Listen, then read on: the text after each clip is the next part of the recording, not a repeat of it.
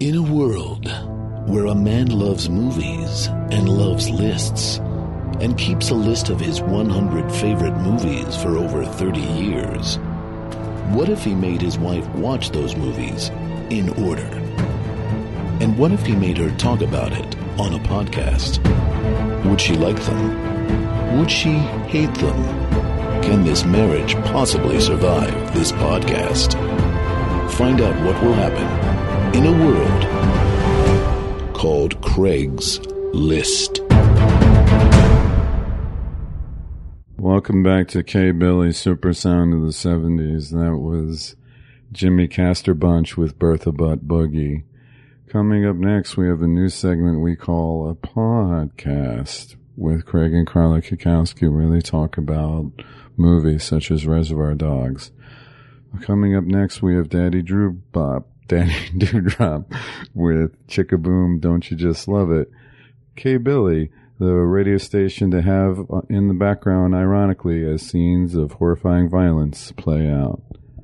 Hi guys. That was Quentin Tarantino, right? That was a spot on QT, right? Yep. Do you know who is the voice of the DJ on K-Billy? I did not. Are you familiar with the comedian Stephen Wright? I am not. That's probably why you were unable to identify him. He was a huge stand-up in the 80s, known for his non sequitur one-liners or two-liners. He had jokes that were like, I went to this restaurant and said breakfast anytime, so I ordered French toast during the Renaissance. That's a good joke. It's a good joke. So I immediately, like, when you watch this movie in 1992, when you, Carla, watch this movie in 1992 and you hear Stephen Wright's voice, it's instantly familiar, but he's not as well known anymore, which is too bad. You know who is well known? Who's that? Our guest today. Our guest is, hi guys, this is Craig and Carla. This is Craig's List, and we're going to be talking about a little movie called Reservoir Dogs today. And our guest is a longtime improv cohort of mine. You may have seen us in the group Dasariski. He is the Ari in Dasariski and is also an Emmy winning? No.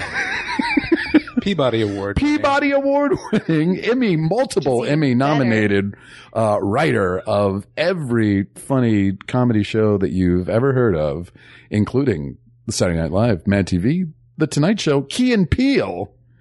And his name is Rich Tallarico. That is me. Hi, everybody. Hi, Rich. Hi, Carla. Hi, Craig. Thank you for having me here. I'm excited you're here. Happy to be here.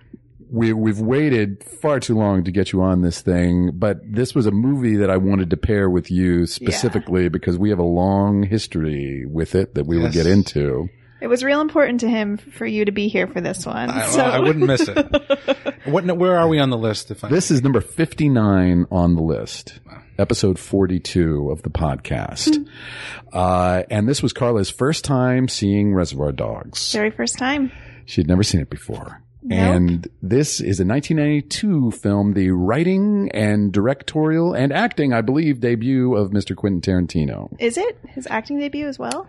I believe there is a film credit that he's listed on IMDb that's earlier than this, but it's total bullshit that he just put it on his resume in order to make people think that he had King Lear and I think Dawn of the Dead are two movies that he said he was in. That's hilarious. He's actually in the Golden Girls. He plays an Elvis impersonator in Golden Girls. For real? Did he really do that? Yes. Wow. That's in a great. 1988 episode of Golden Girls, you can see him in that.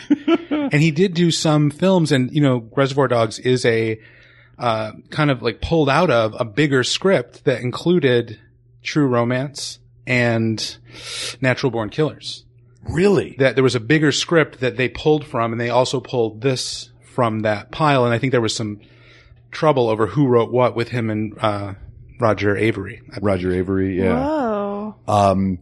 He was working at a video store in Manhattan Beach, and was the quintessential film nerd that had an encyclopedic knowledge of everything in film history, was working on the script. He was going to shoot it with his friends on 16 millimeter for $30,000. In black and white, and he was going to be in it. He was going to play Mr. Pink, the Steve Buscemi role. Wow. And somehow Harvey Keitel got a hold of the script. Yeah, they started to put money together, and then they sent it to one guy named Monty Hellman, who directed some of those like road horror. Forgive me, I don't know. He did a lot of B movies in the 60s and 70s, I think, under the Roger Corman banner. Yes, probably. That's right. And he thought he was going to direct it, so he read the script and met with him. But when Tarantino was like, "No, I'm going to direct it" or whatever, he still liked it enough that he put money in, and I think that's where they started to. Where the ball started to roll. But I think he had some of his own money put into it, and then they eventually got up to a certain amount of money, and that started to attract more. So they got a bit of a budget, like $1.5 million. Wow. Yeah. That's a lot for an independent movie at that time, right? Or no? It's $30 million today. No, I don't know. I made that up. I have no idea. That's how inflation works, folks. Yeah. Just pick a number that makes your jaw drop, and that's the right number. And he was able to get, some pretty well-known actors and some other actors that were kind of like on the rise at the time, for a unbelievably strong cast of Harvey Keitel, Tim Roth, Chris Penn, Steve Buscemi, Tarantino himself as Mr. Brown, Lawrence Tierney, Michael Madsen as Mr. Blonde, Eddie Bunker, the immortal Eddie Bunker. And it's about a heist that we never see. We see the lead up to it. We see the immediate aftermath and fallout. And it's mostly these guys trying to piece together what happened during this heist, as well as seeing some flashbacks in their past. Just like we talked about with Pulp Fiction, this movie does interesting things with time. And when this movie premiered in Chicago, I think probably in late 92, maybe early 93, it was a revelation in the improv community. And that's one of the things I want to talk to you about today, of just like how big this movie was in our particular circle of friends at that time. Well, huge. And it was playing when I got there at the Village Theater at North and Clark, I think. Okay. And wherever the Village Theater is at North Avenue. And it was there Friday and Saturday nights at midnight. So and I went almost every weekend, at least once, sometimes twice. What? So how many times do you think you've seen this movie? I was just thinking about it on the way over here, and I thought that by the time Pulp Fiction came out, I had probably seen Reservoir Dogs at least 10 times. Wow. And that's like pre-video cassette probably, or maybe not. On the big screen. Sure it was. Of course it was. Yeah. But I remember one of the screenings I went, and there's like that moment at the end of the movie. Can I talk about that moment? Sure. Like when the movie ends and it's just like this cut to black, and then the titles pop up and the song pops on. And there's this like moment where you're supposed to like kind of take in the, geez, what a ride, like this moment of silence after, and the guy behind me was like, that was it? So I guess, it was. What does that guy expect out of a movie? What does he need that didn't provide? I mean, it was so exciting to me every time. It was like a roller coaster that was, fun to go on, Yeah. I saw it at the Three Penny Theater, which I think is where it had its first run. The Three Penny Theater is worth $30 million today. Inflation, man. Inflation. And that's right across the street from the Biograph at Lincoln and Fullerton. We also should do this podcast out of order, don't you think? Well, that was a really good podcast. Rich, we'll have you back guys. very It was great. soon. Thanks. Anything you want to promote? I just wanted to say this has been so great. Now everybody's wondering what happened on the podcast. It's amazing. Right. Well, we're going to drop it in later. And I've been shot. Who shot Carla? Somebody in this podcast is a rat. You're gonna be okay, Carla. Say the fucking words. You're gonna be okay. It was me. I'm the rat. I shot myself. Carla's the rat and shot herself. Well, I think we've paid off all the loose ends, folks. Yeah, I saw it at the Three Penny, which I don't know if that's still standing today. I'm gonna guess not, but that usually had more like art house movies, if I recall. Wasn't that where Dillinger was shot? The Dillinger was shot in the alley next to the Biograph. But it's across the street. Yes, across the street. So, yes. And there's a line in the movie where he says, "Dead is Dillinger." Dead is Dillinger. And Lawrence Tierney played Dillinger. What? In an older film. Weird. So there's a triple Dillinger going on, just in case anyone was counting the Dillingers. Wow. Richie, you're out IMDb'ing me today. Like, good. Somebody needs to. I have an earpiece and I'm... Somebody is Quentin Tarantino is feeding you these statistics. No, man, don't say that. But my friends, I saw it with my friends, Pam and, Lisa. Greer? Pam Greer. And Lisa Cujo. Bonet. Lisa Bonet. You know, it was just a time when I was rolling with some hot black ladies. Yeah. But Pam and Lisa were my best friends from my improv first level class with Sharna Halpern, and we did everything together. And I think Pam saw this movie first. No, maybe it was Lisa. Lisa saw the movie first and was like, "You guys have to see this movie. It's incredible." And we all went to see it together. And I probably did see it never saw it at where'd you see it? The Village? The Village Theater. That was like a $2 midnight showing kind of thing? It might or- have even been $5, but I could be $5. wrong. Okay. I could Yeah. be wrong. It's cheap late night theater. Yeah, midnight show. I don't think I ever went to see anything there, honestly. It was broken seats and sticky floors. And then, when new improv teams were formed at the Improv Olympic at the time, you would get a temporary name and then you'd come up with your own lame name to replace that. And just as Craig's telling this story from the 1900s, we are on rocking chairs and I'm whittling What are you whittling? a harmonica. And I'm going to play it plaintively once it's done. Good.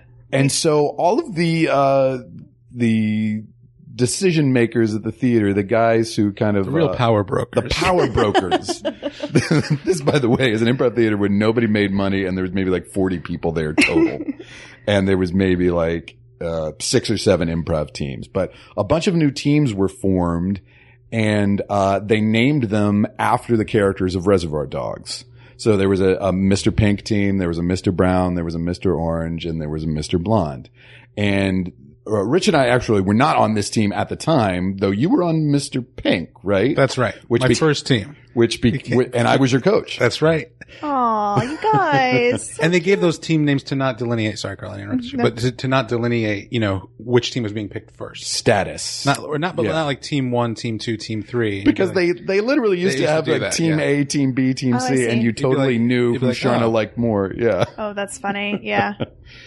So yeah, Rich was on Mr. Pink, which eventually became Frank Booth. Another movie reference. Another movie reference named after the Dennis Hopper character in Blue Velvet. Oh, yeah. A movie I think that you loved just as much as you loved this one, Carla. Right. And you also told me that you confused Dennis Hopper and Harvey Keitel. All the time. They got the same DNA. No, But the team that eventually we played on together was Mr. Blonde, and that was the team that never changed their name, named after the Michael Madsen psychopathic character in the movie. And I guess because he's the coolest character, maybe arguably, he's the coolest character in the movie. And it was just a good name. Mr. Blonde's a good name.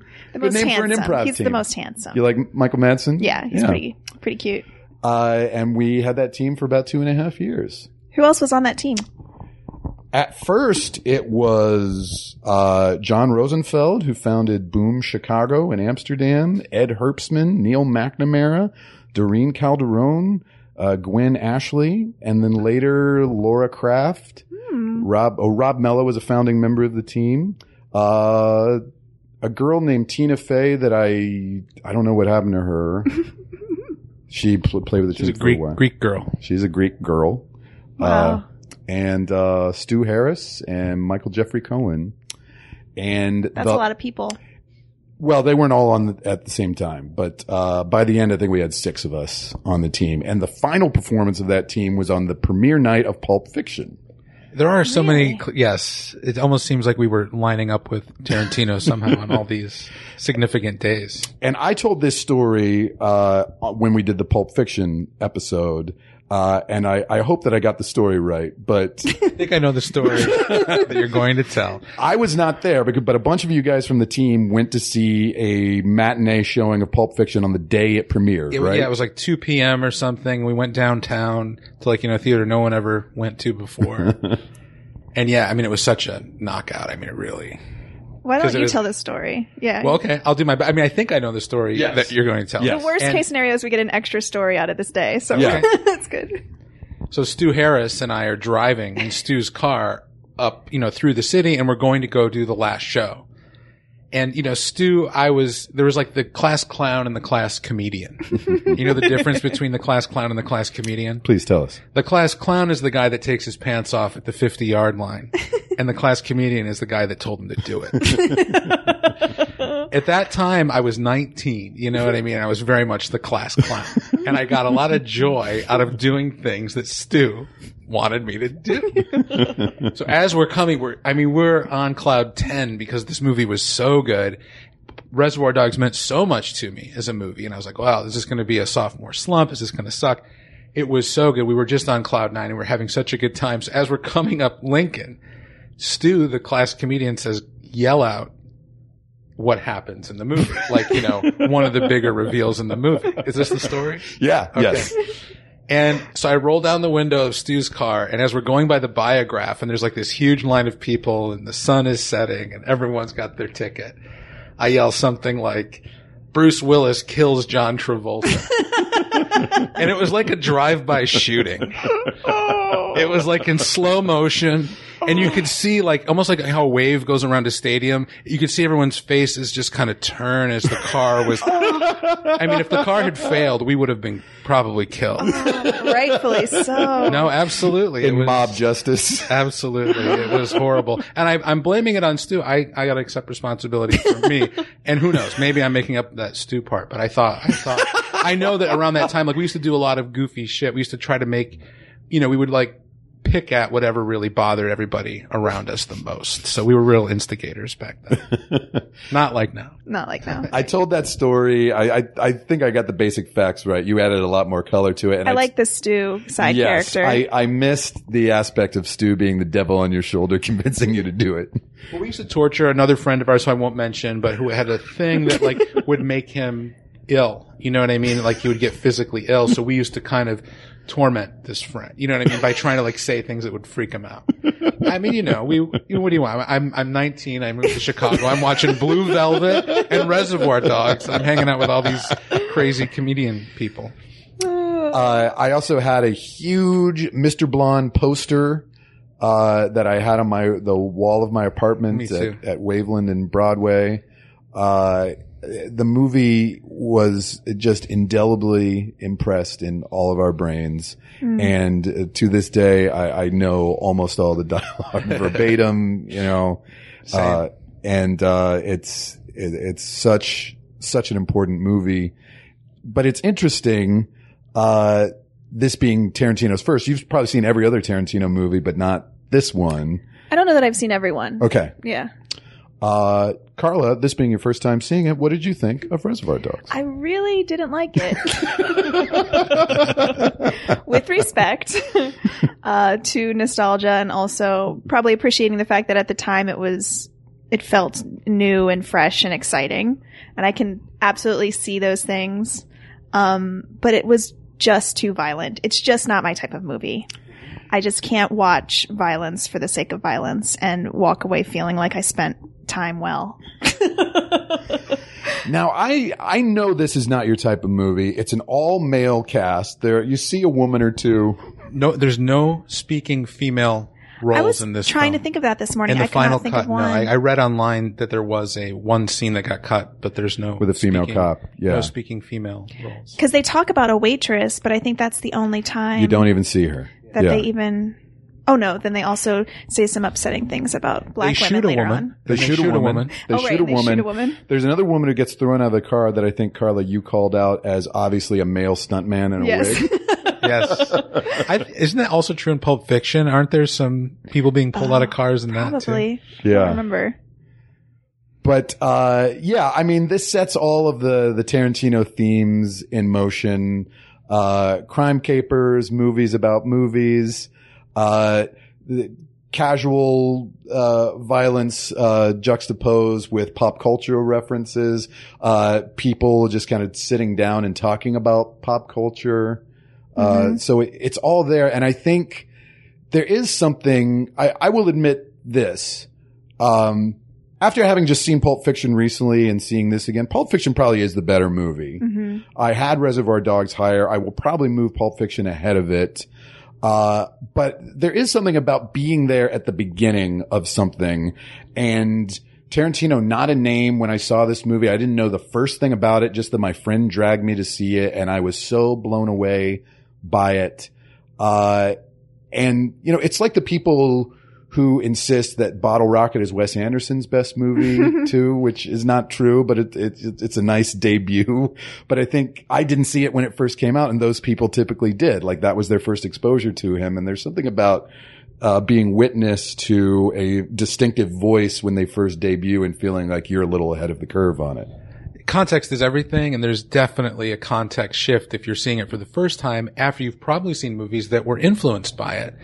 So there's things that are probably going to ring to you where at the time, like you said, I mean, the other movies that were coming out, I mean, this is just before movies like Forrest Gump, right? Forrest Gump was 94. 94, yeah. So, I mean, like, that's the air. I mean, what movies were coming out that were accessible? I mean, I guess Blue Velvet was another movie that was also rocking our world as, you know, young improvisers in Chicago in the early 90s. Yeah. So that was something that kind of got passed around. And that for me really was my college experience, you know, like a lot of times people go to college and they watch, you know, Caddyshack over and over. But for us, it was this movie in particular. And I think, you know, our improv team was named after it, which we kind of embraced the movie on a mascot level, and the music from the movie became important to us. Everybody had the soundtrack. We listened to it at parties all the time. And some of those songs in the movie, like, became repopularized as a result of it. You know, Little Green Bag, by George Baker selection, Stuck in the Middle with You by Steelers Wheel, Coconut by Harry Nilsson, and Hooked on a Feeling by Blue Swede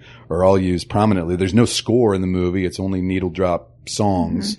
And there is something about when they're having a conversation up top about listening to the 70s, radio station.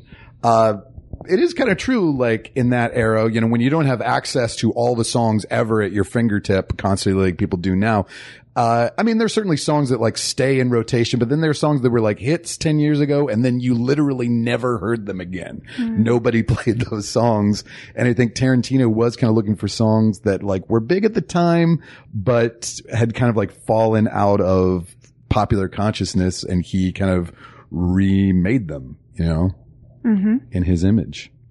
But particularly because, like, I saw it with my female friends, and I just think there's a lot of dialogue in it that's very funny, and knowing how much you liked Pulp Fiction this last time, I'm like, well, Reservoir Dogs isn't really her kind of movie in that it's a crime movie. It's very testosterone driven. There is some violence in it, but I'm like, I think she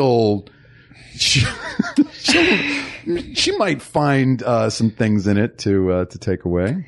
Yeah, it's a real tough one. Quentin Tarantino is just, honestly, and I was really thinking about this today because I wanted to make sure that I really felt this way before I said it, but I think seeing this movie made me dislike Quentin Tarantino even more.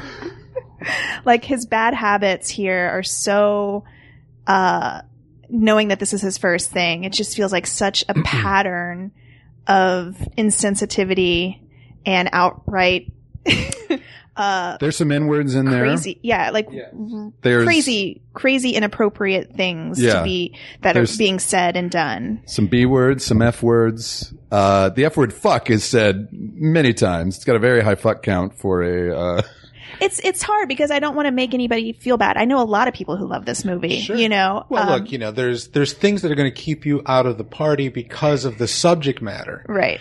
You know, Michael Caine says he's got a great acting book where he says audiences want to go places they're not allowed to go. But if you don't want to go there at all, I mean, you're never gonna want to go there. But, like, I think to a certain extent, to me, it's a roller coaster that you're never going to get hurt on. And I think that there's things about it that, despite the violence, I still find it incredibly good. Because I had a friend ask me recently, do you like horror movies? And I was like, nah, not really. And he goes, well, what about, like, The Exorcist? And I was like, oh yeah, I love that one. Like, what about The Shining? Oh, I love that one. What about Rosemary's Baby? Oh, that's the best. So, like, I do like, well, you know, simple material, well told. I mean, that's, you know, there's something about this that, as I watched it this morning and to prepare to come on and talk about it. And for me, it just felt like what's really fun about it is, I mean, it is out of order. And if it was done in order, I mean, that would change. And that's the context. You know, style is the management of information.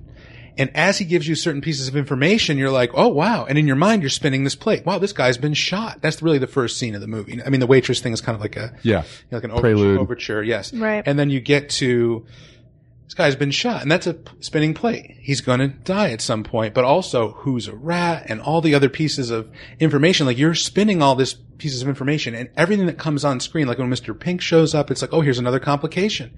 But he does have the diamonds, but they're not here. Now you're spinning those plates. Mm-hmm. So when you do the scenes that are really setup scenes, when you're meeting Michael Madsen, and you're like, but, oh, I'm also thinking about all this other stuff that's going on, and I have to wait, and now I have to sit here and watch this. So I love the style of that, because the way he puts out that information, it allows you to spin all these plates. He goes, but then we're over here, and there's kind of like this omniscient feeling you have watching it, which is really, I think, very powerful and fun. Mm-hmm. It's very stylistically audacious, and I think that's, as you know, seeing it in my early 20s, you know, beginning to get a grip on film history, but having many things that I had not seen, just to see somebody who is toying with me in that way, but then also rewarding me, and paying off all those things. It feels like it gives the audience a lot of credit for being able to piece things together. And that's exciting too.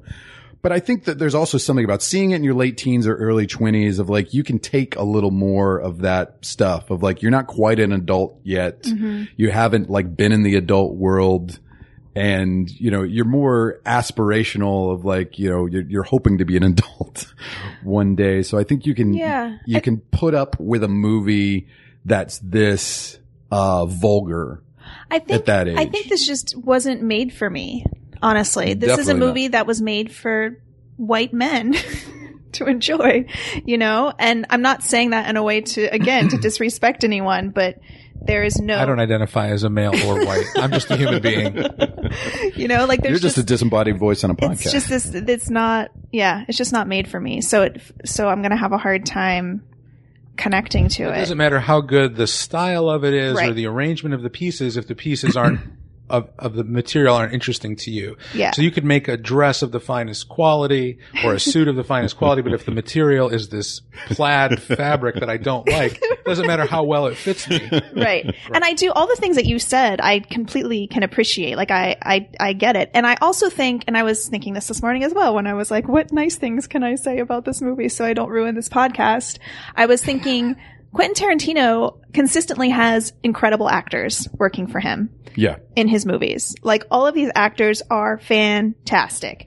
So that's something that I can appreciate. Well, as watching it again today, like looking what the characters got to do, they all got to do such incredible pop huge wheelies. Mm-hmm. And there's so many huge moments. These are actors' moments. And like, I know the dialogue driven script, it's mostly dialogue when you look at the script. I mean, that's an actor's dream, right? As opposed to walk in, do this, walk out. I mean, it's like, we're going to cut that later, but these are long passages where the actors are, it's really about their relationships.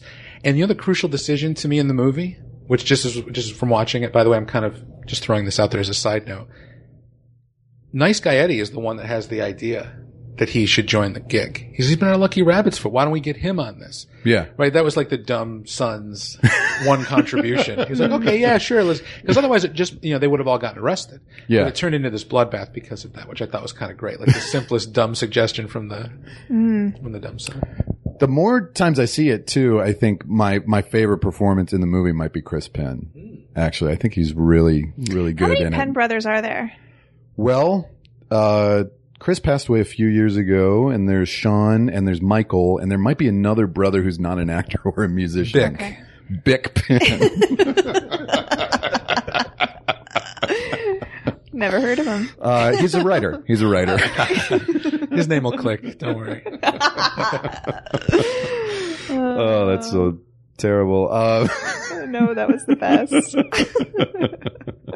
Well, I also read, and this is again, you can probably look this up on the internet yourself, but I thought it was interesting that that Chris Penn said nothing about Madonna in that opening scene, and he didn't want to really talk about it apparently because of his relationship. Yes, they were divorced by then, right? Probably. Yeah.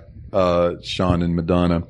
Yeah, I mean, we talked about Tarantino's use of certain words in Pulp Fiction, and I think, you know, it's maybe it's an appropriate thing to bring up when discussing him. But I will say this of like whether or not it's okay for Tarantino to use those words.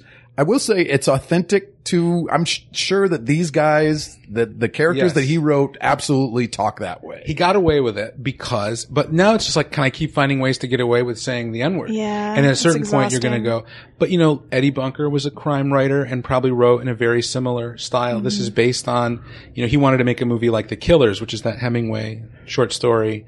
Yeah. And, Kubrick's film Yeah. of that. The But Killing, it's- yeah. At this point, Killing. it's such a Sorry, it's such a just a bizarre pattern that I don't know. Like he's done it. He's done that thing. Find Yeah, no something doubt. new. Hey, look, I don't defend the use Of course. of these things, but I'm saying as an orchestrated film where these elements, you know, it is all organic to the world. And I think, look, hey, he can get away with it because that is the world. And to me, I think there's actually, the movie's got an incredibly redemptive moment, which I'm sure you know the moment, because I don't think that the violence is meaningless in this. I think it speaks to the characters. And if you have a psychopath who's now mixed in with these guys, which is in a script form, a complication. It's a great complication. It's like, oh, and by the way, not only is there a rat, because it would have just been, if it's just the rat, what do you got? Yeah. But it's a rat and a psychopath. So I think that's a great complication. And when it comes into the story, it's like, oh, and by the way, here's this guy. But I do think the violence can be justified in the sense that as bad as the bad guys are, and they're pure evil, this one guy in particular, right, is pure evil. That's how good the good guys are. Because the guy who gets his ear cut off could have just said, that guy's a cop, this, that, and the other things, I don't know anything. He just said it. He was going to get burned alive and still say, I don't know anything. Yeah. And when the other guy goes, hey, or when Tim Roth's character, Mr. Orange, goes, hey, I'm a cop, and he goes, I know. To me, that's the moment of the movie. I'm like, that's what makes this movie worth it, because it's like he would have gone down with the ship. And he did. And he did. He did. Spoiler. I think also seeing it that first time that those developments were so shocking to me. Yes. Like you just did not see it coming. I will say that Carla watched most of this movie. We did skip 5 minutes in the middle, which I kept telling her was the most famous scene of And the I movie. just got too angry, and I had to. So Carla missed Stuck in the Middle with You, and she missed the ear cutting scene and Mr. Blonde getting shot. Yeah. I don't regret it. Well, I don't regret it for a second. It's as but to me, it's as incredible as storytelling goes. I mean, look, if you're willing to go into this world and go, yeah, but if you said, look, we're going to show you an incredibly structured movie about, crocheting, I would probably say, well, I don't know. I don't care about that subject matter, even if it's really well done. Mm-hmm. So to me, this is also like, this world does exist. He's not inventing the world. He didn't invent these words. I'm not making excuses for him, hopefully. Yeah. I'm just saying, like, in this instance, because I'll say there's movies of his I don't appreciate. And I kind of got off some of, I'm not really, like, I felt, I'm not going to get into specifics, I guess. Yeah. I don't want to really rag the guy because obviously I think he's going to make it.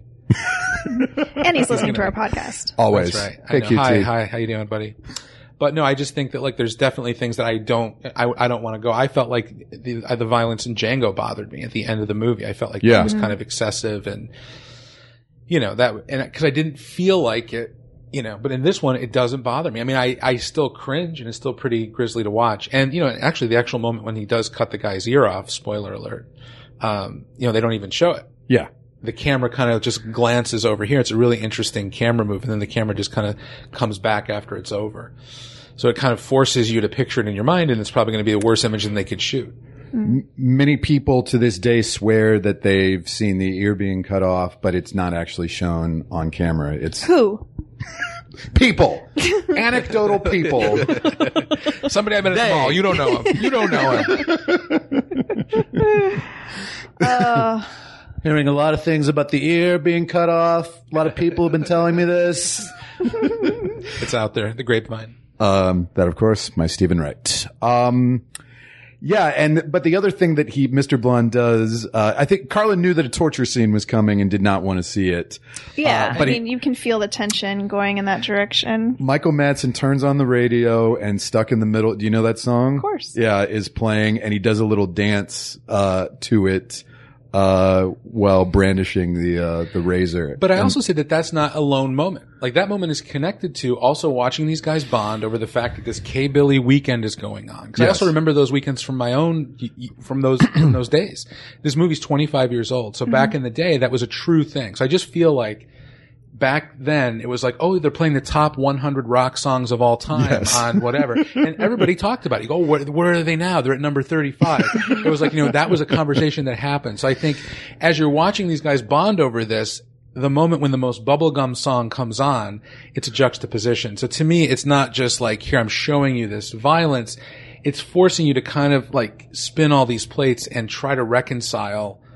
You want resolution, but he keeps holding the resolution away from you and forcing you into these other situations, which I understand is not a pleasant experience to a lot of viewers. But it's the strange juxtaposition of like, oh, I love this song. It's a great song. And then you're laughing. You're laughing uneasily as Madsen is dancing to the song, and it's so, the juxtaposition of different things that are going on are so strange, and you have no idea of what's going to happen. And then an ear getting cut off. Also a thing that happens in Blue Velvet, oddly enough. No, I know. That's those little links. These are the movies that Carla doesn't like, is when ears. Bringing up Blue Velvet too. For me, it was the same era, right? I mean, that's 93, 86. Oh shit! Well, 93 when I saw it for the first time. Yeah. Again, so that's just another thing for me. It's like these movies are made for white guys, like young. Here's the other movie we just saw that I think was in a similar vein as Baby Driver. Yes. Right? I mean, because like Edgar Wright in a lot of ways is a new Tarantino, because he's the guy who's like. I never thought that before seeing Baby Driver though. Well, because he opened with, broader comedies, and style parodies kind of thing. But I think Edgar Wright is also the guy of like, I've seen every movie. I know every movie reference. I've heard every song. I know every pop culture reference, and I'm going to juxtapose them in weird and new ways. Right. But Baby Driver, probably the first. Have you seen it, Rich? Yes. Probably the first like hyper violent movie that he's done. Well, I guess like Shaun of the Dead. I mean, Hot Fuzz, they're pretty violent too, but in a cartoonish way. Yeah. I don't know. But I think I'm those. So exhausted.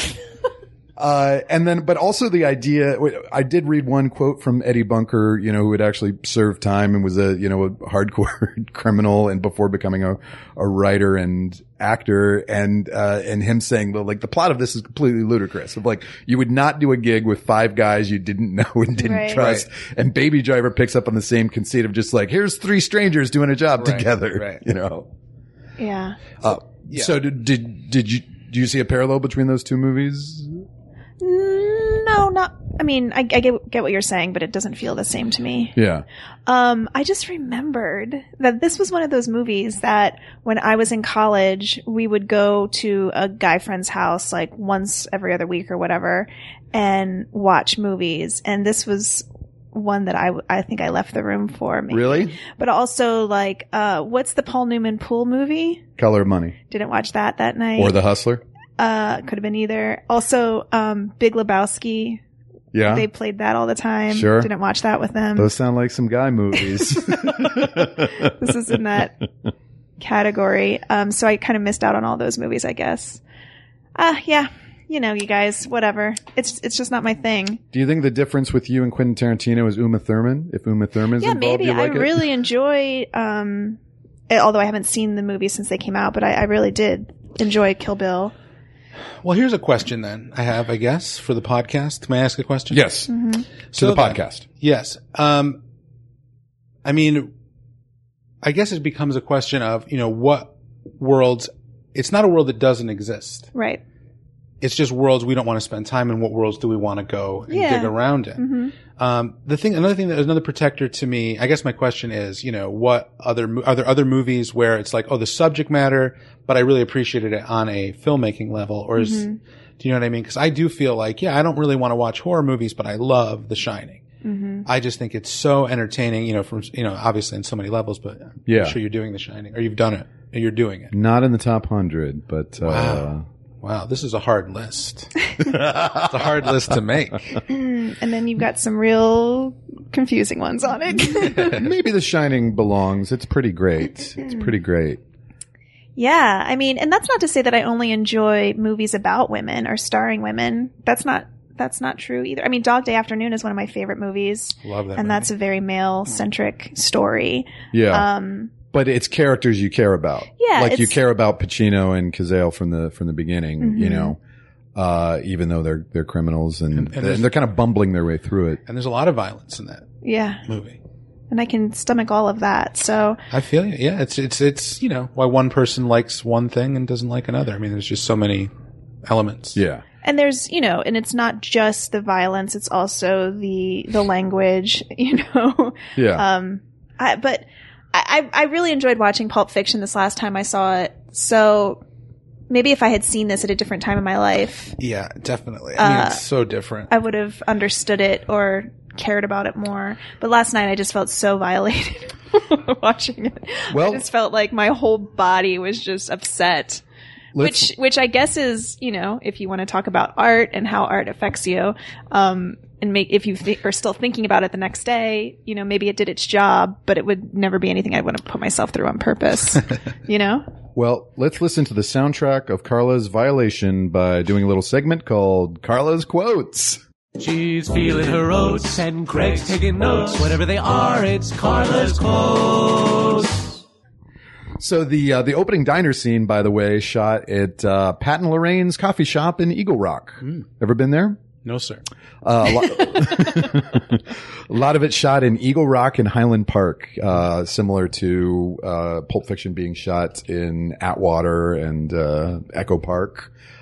These are the parts of LA that don't typically get shown on I know, I do film. love that too about Quentin Tarantino's, some of his movies when he does use LA, it's always like there was a great scene that was just on top of a building in a parking lot that just looked like any parking lot on top of a building in LA. And I Yeah. was like, yep, never see that in movies. That's so fun. Yeah. Well, a lot of it was locations that they could get for their budget. The apartment see. that Tim Roth lives in is logistically above the warehouse. Yes. Oh, wow. And also when Buscemi throws the woman out of the car, they did not get street clearance from the LAPD or get a permit from the city or anything. So they could only do it while the light was red. So Oh my they gosh, literally were that's trying to funny. steal that shot Yeah. on the street. But Carla right away said, "Another fucking diner scene."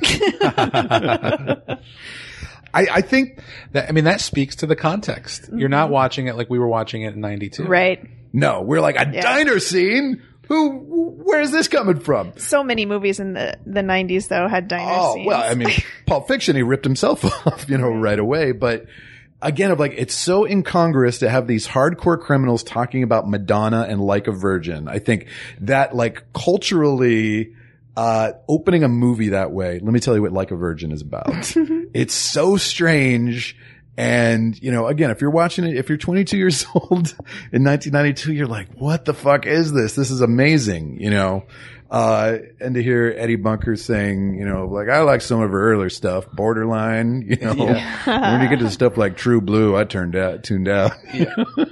It's shop talk, which we talk about in improv all the time. Yeah. Just yeah. let's just what do these guys just talk about? If there's nothing at stake, what's their life like? Yeah. I thought it was interesting, and I thought it was also similar to the Second City idea of let's see everybody in the cast early. Yes. Generally as themselves. And that's mostly what it is. You're kind of hearing them and seeing them, and you go, okay, I guess these are tough guys. And he's basically kind of saying, here's the players of the piece. Yeah, here's these 6 criminals who are about to pull off a heist together, and the 2, mob bosses behind it. Yeah. And Lawrence Tierney plays Joe Cabot, the boss, and he was an old B-movie actor. I just watched one of the extra features on the DVD, which is basically the cast members just talking smack about Lawrence Tierney in a kind of a fond way, because apparently he was just a fucking nutball. And that's why he never really crossed over into becoming a bigger star, because he was so difficult to work with. Funny. Also well known as Elaine Bennis's dad on Seinfeld. Oh, wow. Real quick, going back to the shop talk thing, do you think, was that something that you guys started talking about around the time that you were on Mr. Blonde? Probably to a certain extent. I know that Pulp Fiction was something that, it's just like, yeah, what are these guys just talking about? And that's interesting. And you don't see that in movies, Yeah, I think it was more when we started doing more character based long form improv rather than faster Herald scenes of when you have to sustain a scene longer than 5 minutes or whatever. then you've got the luxury of being able to dig a little deeper into people's behavior when nothing needs to happen anytime soon, you know, and then you've got to, you know, sustain the audience's attention somehow. And so you've got to reveal character just by like, what are their concerns? What kind of stuff do they talk about? You know, what does this particular subgroup of people talk about and how do they talk about it different than anybody else would? It's also to me relevant in, and I'm sorry if I'm taking too long to get to the next quote, but No. also relevant to in that another big element of the movie is Larry, which is Harvey Keitel's character. Mr. White. Yeah. He cares. He cares. And there's a part of him that cares. And that Right. ends up being a flaw Yeah. to the bad guy. So it doesn't serve him and it actually ends up hurting him because it also, there's a point in the movie when he's like, well, we can't take him to the hospital now. Yeah. 'Cause at one point that was a plate that was spinning. Can we take him to the hospital? Then Mr. Pink finds out, oh, you've told him your name? Well, then no, we can't take him now. And that kind of, Right. again, all the values of the movie shift again. It's like, okay, now they can't take him. So to me, I completely hear what you're saying about like all the subject matter, but I was just having such a good time watching it in the twists and turns of like, you know, like good, you know, forces of antagonism tie the main character's hands. Everybody's hands are tied the whole movie and it keeps getting worse. I don't know. I just really had a good time with it. And then Joe Cabot is kind of going through his black book of contacts and mumbling to himself, and he's like, Toby. And Carla said, did he just say, who the fuck is Comey? You think he was talking about James Comey? No, I just thought maybe somebody was named Comey in this movie. Very common name. Sure. Comey.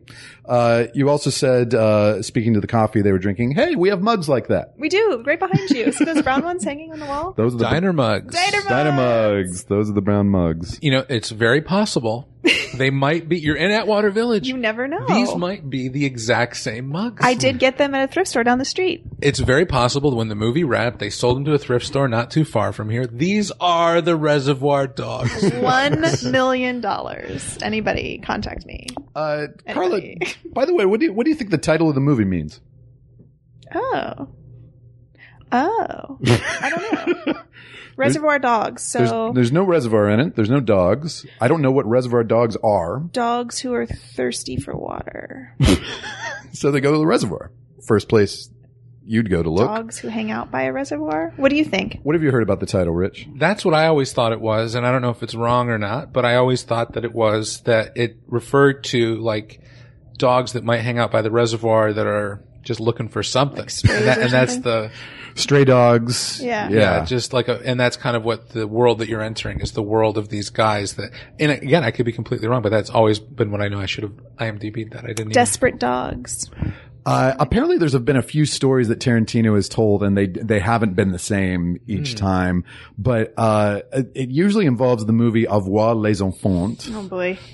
When he worked at the video store. One story says that a customer came to him asking for Reservoir les Enfants and Straw Dogs. And he just combined the two titles together and thought that would, so I think basically Tarantino got it in his head that Reservoir Dogs would be a cool title for It a is movie. a cool title. But But did I make that up? I mean, I've heard that before, the definition or but maybe not. I don't know. What was the other one? I guess it was also told where he recommended Au revoir les Enfants to a customer and the customer said, I don't want to see no Reservoir Dogs, which I kind of like better, but that sounds phony, you know? I don't know. There was also a Liz Phair song around the same time called Dogs Valet, that also mentions a reservoir. And, for some reason I conflated those two things in my mind. You know, this is years before even going to LA. I think in my mind, there's just wild dogs running around the LA River. But then in the opening credit sequence, it says they are Reservoir Dogs, right? It is a weird choice, isn't it? Yes, they are. If they are Reservoir Dogs, okay, I'll go with that. I think it is that the stray dogs who aren't being fed or drinking water need to go get some nourishment. Well, there is a reservoir in the area where they were shooting, right? Near to where they Sure. were shooting. Yeah. So, Silver Lake. There might be dogs near. You know, There is a dog park there. the Tim Silver Roth Lake was Dog played Park. by a dog. Carla, right away, I have a hard time paying attention. It's just a lot of white guys talking. What's your beef with white guys? And then, this was one of the things that my friend Lisa loved about this movie because she was cheap and did not like to tip. And she loved the Steve Buscemi defense of not tipping monologue. Which I actually enjoyed that monologue that was interesting. Because it's not an uninteresting point. It's like, why don't you tip the people at McDonald's? Right. But Carla said, did he start that whole thing? Of not tipping waitresses? Yeah.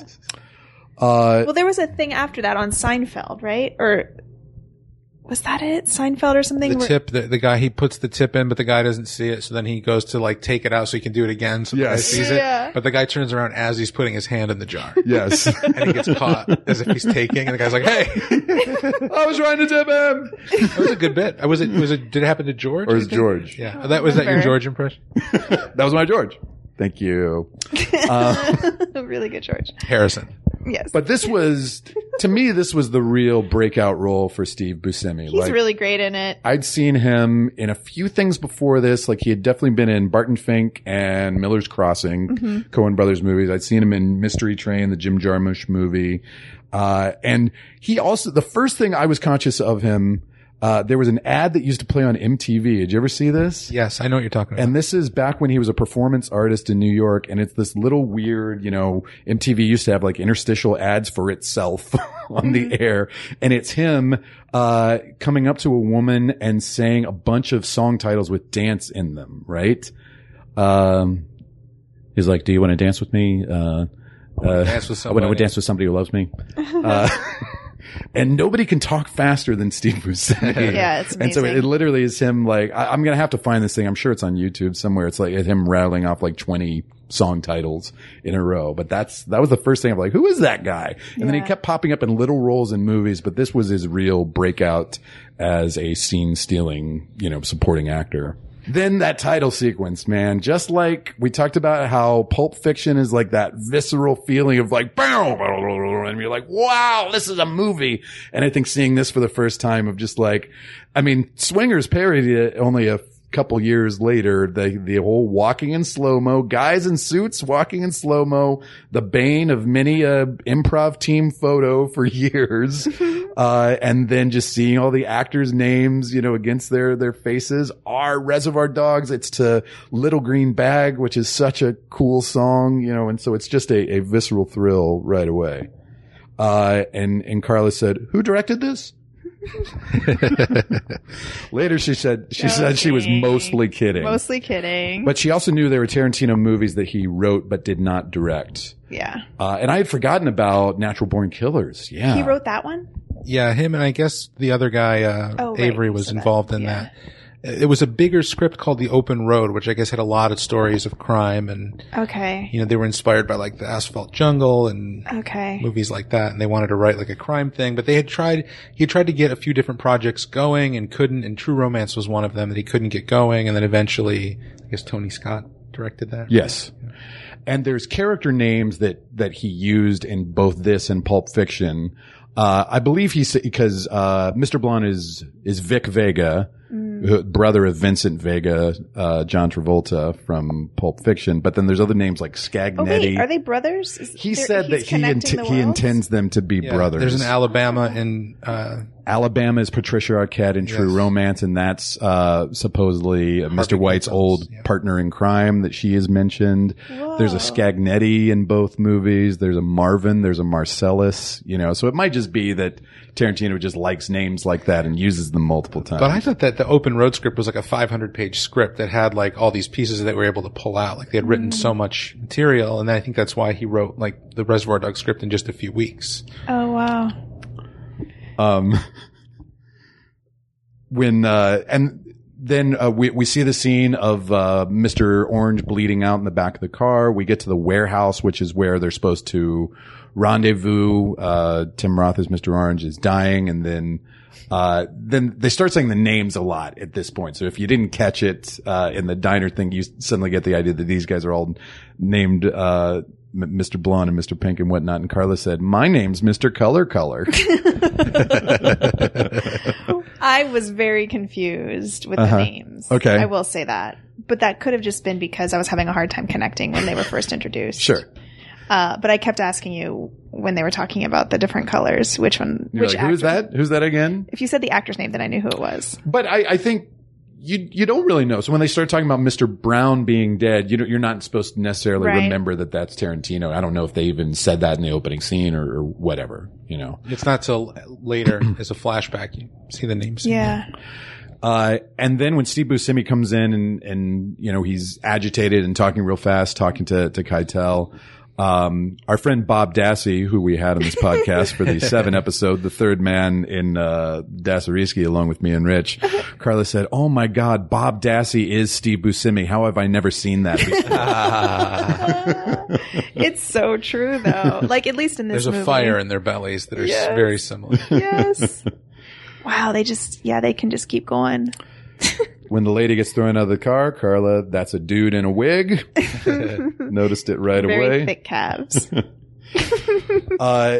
And then Mr. Blonde is one of those characters, you know, a great old technique of like keep talking about people. I mean, I know we've seen him in the opening scene, but he's barely said anything. So everybody keeps talking about how Mr. Blonde went crazy. Mr. Blonde is a psycho. And so Tremendous entrance. it's all setting him up for his entrance later. It is incredible. And there are so many like, and you can, and I was actually pausing the movie and I was like, and that's got to be the hour mark of the movie. And it is. It's the midpoint of the movie. It's the moment when, you know, Mr. Orange sits up and shoots Mr. Blonde. It's an exact, you know, you can look and it's like, oh, that's half an hour into the movie. Like, Yeah. it's really, it's a page turner in the sense that information changes and the insight changes based on the new things that are happening. And you're like, oh, now what's going to happen?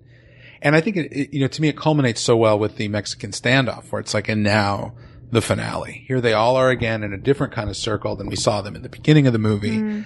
And it's come full circle. Like it really does. And it goes right back to when Mr. Orange was shot, right back to that moment again. Yeah. So I don't know. To me, it works in a level and I can stomach the violence because I also think it's like, well, he didn't invent that. That does happen in the world. And if you're doing that movie, I mean, you know, you could say, hey, I don't want to see anybody get their head chopped off, then don't go to Friday the 13th. But, you know, does it scare you? Does it do what it needs to do as a film? Like, yeah, for me, it still works. And, but it doesn't work in every, you know, Tarantino movie. There's definitely movies where I'm like, nah, no thanks. Yeah.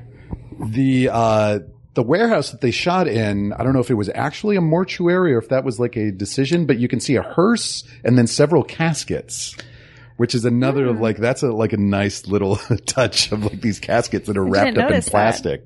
Yeah. It looks like an embalming type place. And I read online, I don't know if this is true or not, but like there's all these references in the movie, which I didn't even notice. I know the orange balloon. You know, the orange balloon moment, right when Chris Penn is driving, he's on the cell phone and his car goes by. There's an orange balloon that bounces out of frame. People say that that's a clue that Mr. Orange is the informant. Another clue is that there's those bottles of liquid in the warehouse scene early when Mr. Pink and Mr. White are, you know, getting their heads together. Pink and white liquids are in a jar on one side and an orange liquid is on a jar on the other side. People say that that's another clue. And the third clue is that when he goes, who didn't tip? Mr. Orange says he didn't. So Mr. Orange is the cop because he's kind of saying this guy didn't tip. So people seem to think those are the connections and the pointing to the mystery. Carla said of the warehouse, looks like the warehouse of a serial killer. But now that I know that it was an embalming place, that Maybe makes it total was. sense. I mean, it seems like that's what it was supposed to be with That makes a lot gurneys of and sense. stuff. And of course, I'm typing this up on my phone. And of course, I have predictive text on my phone. And what do you think the top 3 words that it predicted would come after serial? Let's do a little Family Feud. Killer. Killer was number 1. Rapist. Rapist was number 2. Do-gooder. Serial. It's never a good thing, is it? Mom.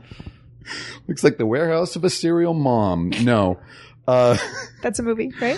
My phone predicted killer, rapist, and landlord of the 3 words that I might Serial serial landlord. landlord. That's the new Tarantino title. That just sounds right. He keeps renting the place and he can jack up the rent if he kills the person in the unit.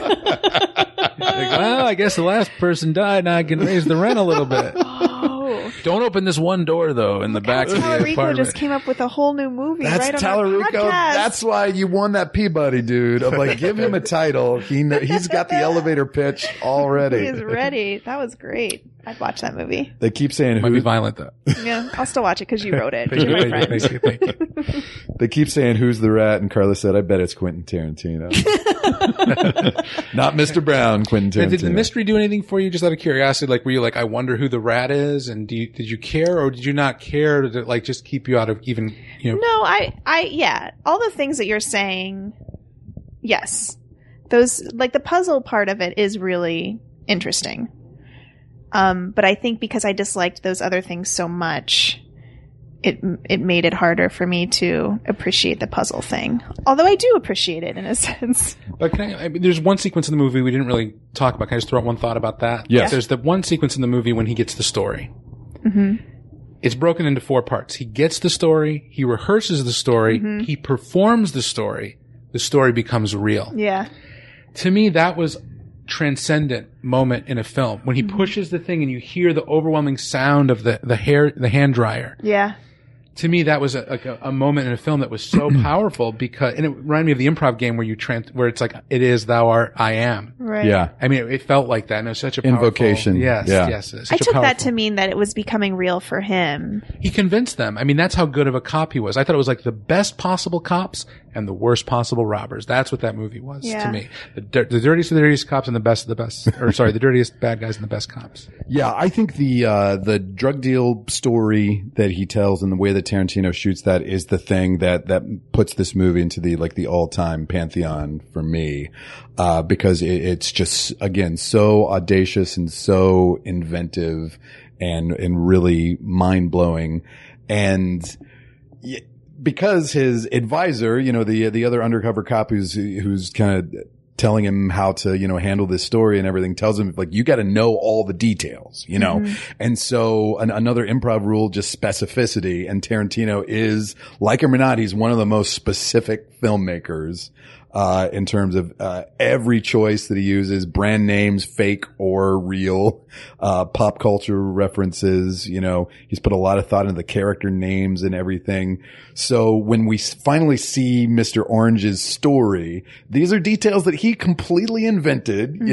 Those cops are so perfectly cast. They look like the guys who were on trial for beating up Rodney King. I mean, like they look like just douchey, fucking racist LA cops. That guy's got a perfect mustache. Again, this is Mr. Orange is probably picturing guys on the force. And then in the middle of it, the cop is telling his own story about an anecdote about a traffic pullover gone wrong. So there's a story within the story. It's so crazy how many levels are there. It becomes otherworldly at that point to me, and you leave. It does. I mean, you're now in this world where he's doing the thing he needs to do as a cop, but he's showing it in such a cool way. I think that's such a good directorial. Yeah. Because I do feel like in Baby Driver, all I can do, if I said, what did the director do in that I remember was just put the camera in a big circle and keep spinning it around people. It was just like you could feel in this movie. I felt I actually had an experience in Reservoir Dogs, but I didn't have an experience in Django, for example, or other Tarantino movies. I think, what you guys are talking about is you watching a movie at that time and you had never seen a movie made that way, and now me seeing it in 2017, it's like I've seen really bad. Actually, we were saying this earlier. I've seen the bad version of this many times, maybe, or whatever. But just those big reveals of and some good versions, some good versions. Like I'm thinking of like Memento, which I really liked, but that's one where it is revealed on all these different levels. Or what is the Kevin Spacey one? That's not Apex. Oh, Dassy. End it there, baby. Do you think Dassy would have said it too? I think so. No, the other one. The iRobot. No. Guys, come on. Sorry, Kevin Spacey. Usual Suspects. Yes. Do you see what I'm saying though? Like yes. I've seen a lot of movies. that. Usual Suspects was a huge Tarantino ripoff. Yeah. Watching this last night, I didn't feel those kind of like explosive moments in my brain when they were coming together. It was just kind of like, oh yeah, that makes sense. Oh, that's okay. And it was, just right. But think of how it changed improv and how it changed comedy. And I would say Reservoir Dogs is somewhat responsible for Pinata Full of Bees. Mm-hmm. To a certain extent, like it just changed the way we as comedians were looking at how we can tell stories too, to a certain extent. It was somebody saying, you can do really whatever you want.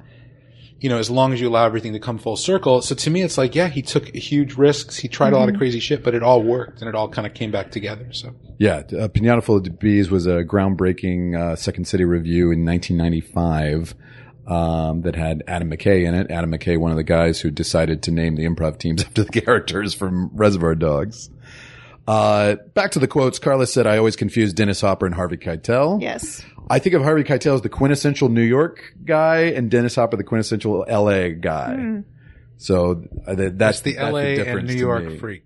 Yeah, but they're in a similar vein, Are they both definitely. gone? Keitel's still around? I just saw him. How's he doing? How's he doing? Great, man. He's great. Did you guys have coffee? When we see Mr. Blonde's flashback, he's going to Joe's office, and Joe is sitting between two gigantic elephant tusks.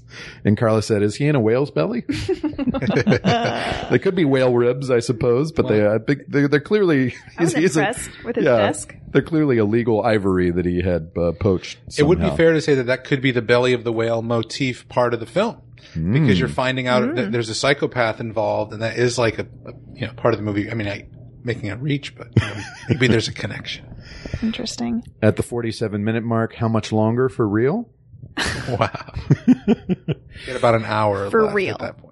We do keep talking on this podcast about how few movies I have on my list that actually have cell phones in them. I think there's really only a couple because most of them have been made far before the cell phone era. But there is a cell phone in this that Nice Guy Eddie, Chris Penn's character, has.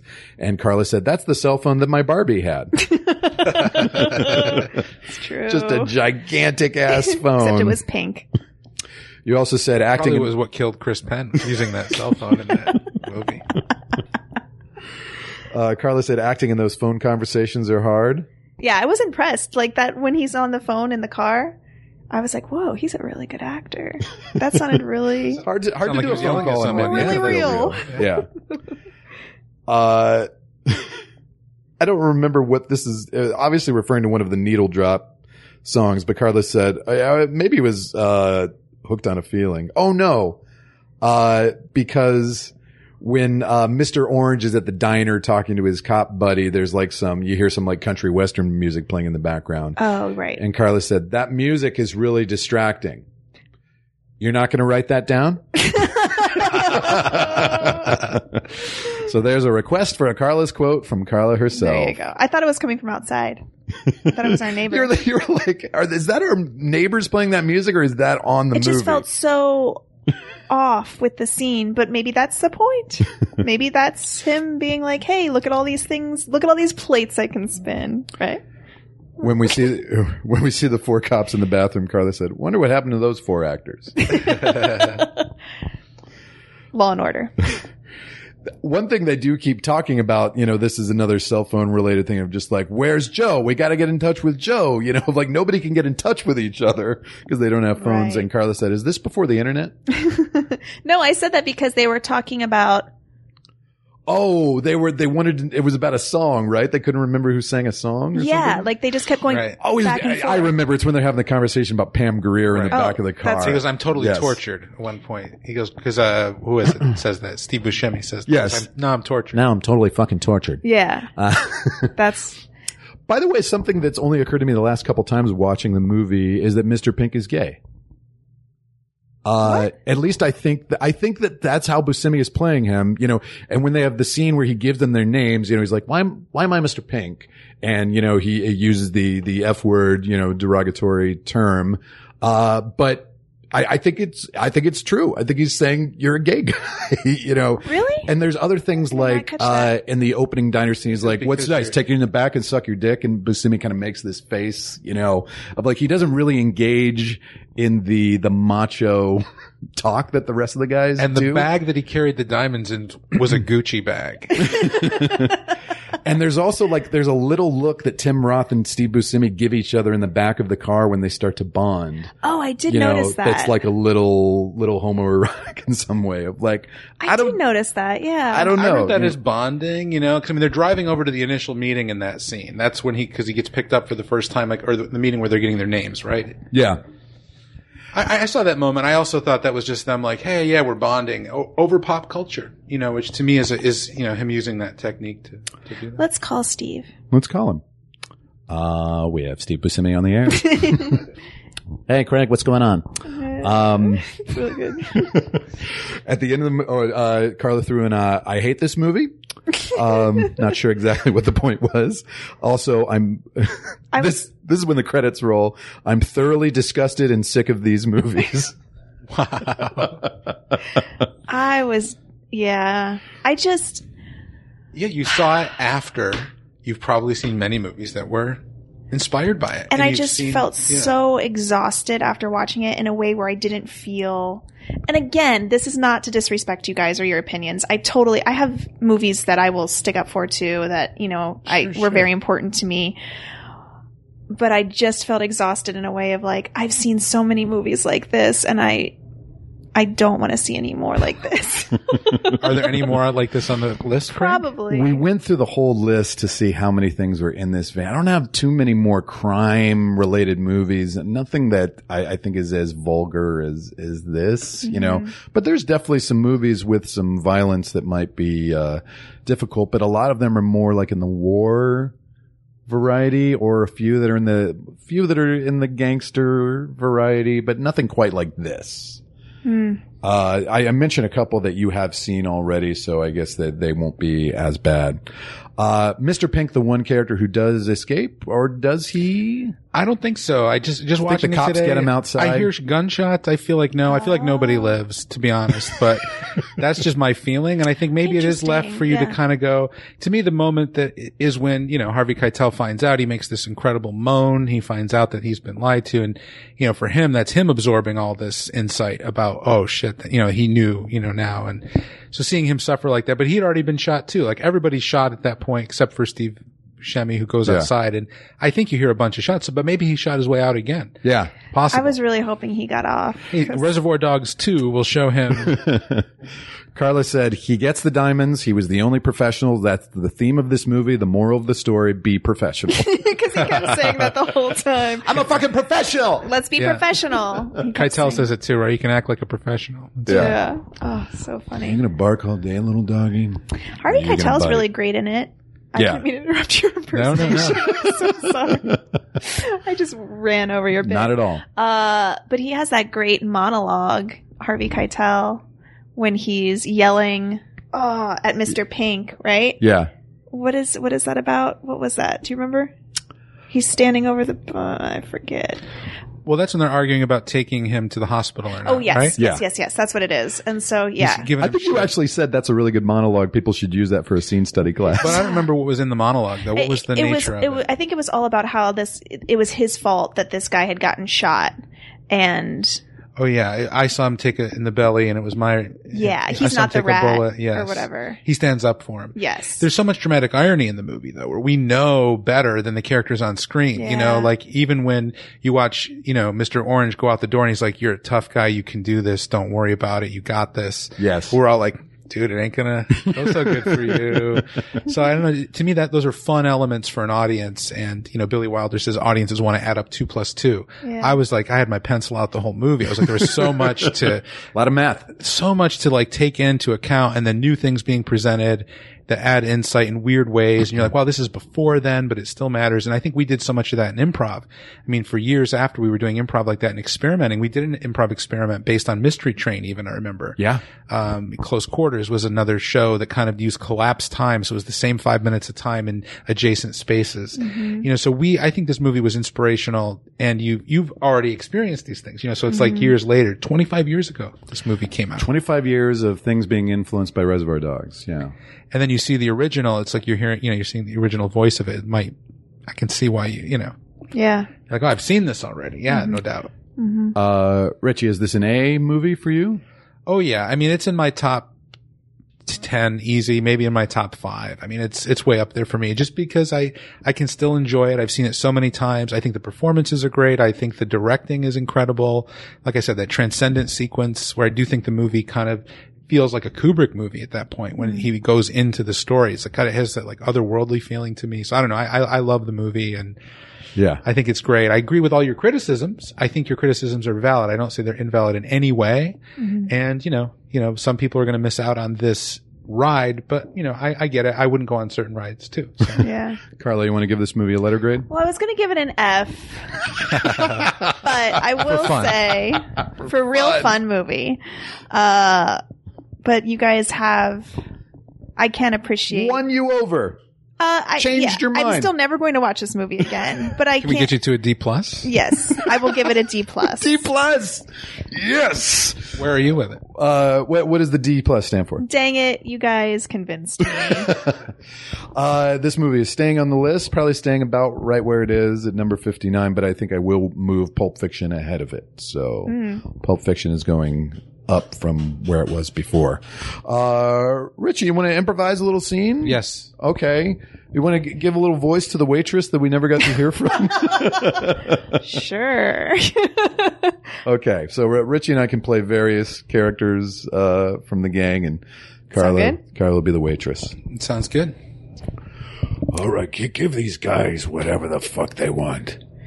Where are we going to sit? Where's everybody going to sit? Because, you know, it's a circle, so there's no head of the table, but where's everybody going to sit? Well, there's menus. in front of Okay, each person. shut up. Ooh, okay. I'm just a waitress, so I'll do as you say. Let the lady talk. Come on. Oh, I was just saying that there's menus in front of each chair.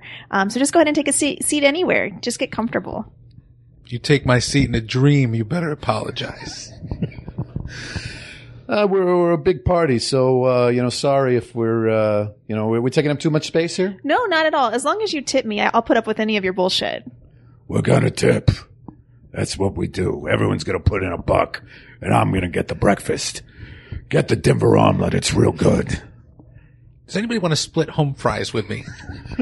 Because I know we're about to do a job. Should I say that out loud? But we're about to do a job. What is everybody going to get? The home fries here are actually really delicious. This guy with the fucking home fries. I'm a single mom, and this is my only job, so I have a few other tables to wait on if you want to go ahead and order. Got to pay the bills, so. It's tough being a single mom. It really is. Really feel for you. Thank you. That is so kind of you. I appreciate it. My name's Larry. Larry. Oh, shit. I mean, Barry. My name is Barry. Oh. Barry White. Barry White. That sounds familiar. Don't tell anyone your goddamn name. And you're Stephen Wright? Yeah, I'm Stephen Wright. That's fucking Barry White and Stephen Wright over here. I was a big stand-up in the 80s. Maybe we should just push some tables together. Yeah, whatever makes you comfortable, you guys. My friend George, he's a radio announcer. When he walks under a bridge, you can't hear him talk. So coffee? Coffee? Anyone? Do you have brown mugs? Actually, we do. We're known for our brown ceramic mugs. As long as it's in a brown mug. My name is Mr. Brown. I'll have a chai latte. A chai latte? Is that a thing yet? Are you? Sure. And see. Yay! Sorry, the cat is going crazy. They knew that we were improvising, and the cat wanted to get in on the... Our animals hate it when we improvise. Rich, thank you so much. You were so insightful You really always, were. and I mean, you really have that writer's mind in breaking down a screenplay. Like you just have so many interesting and smart things to say. So. I Thank really, you, buddy. Thank really you, guys. did hate it less after listening to you guys talk about it. Truly. Richie, anything you want to promote? Where can people find you online if they want to follow you? You know, I have a website now. It's called RichTellerico.com, and you can Nice. find me on the other social medias. Nice.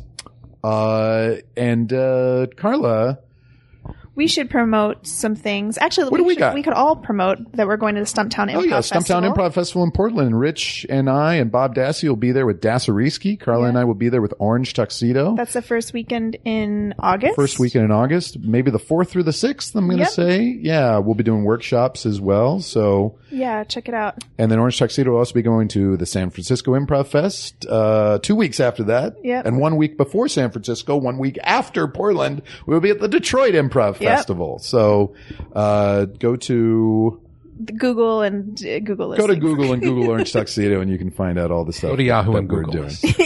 Well, Carla, do you want to see a movie about murder and psychopath? I can't wait. Okay. Well, this movie is more classic Hollywood because it's from the early 1950s. Okay. And so it can't possibly be as violent as this movie, but it has potentially disturbing subject matter, but made palatable perhaps by the greatest director of all time, Hitch. Mr. Alfred Hitchcock. This movie stars Will Smith as Hitch, the greatest film director of all time. Movie stars Farley Granger and Robert Walker, and it's called Strangers on a Train. Ooh, I've never seen this. You've never seen Strangers on a Train? Okay. Nope, but I'm excited to see this one. Okay. Well, that's movie number 58 on Craigslist, and we'll be covering that next week. Please tune in. Thanks again, Rich. And Thank you guys. We'll see you guys soon. The list is an absolute good. The list is life.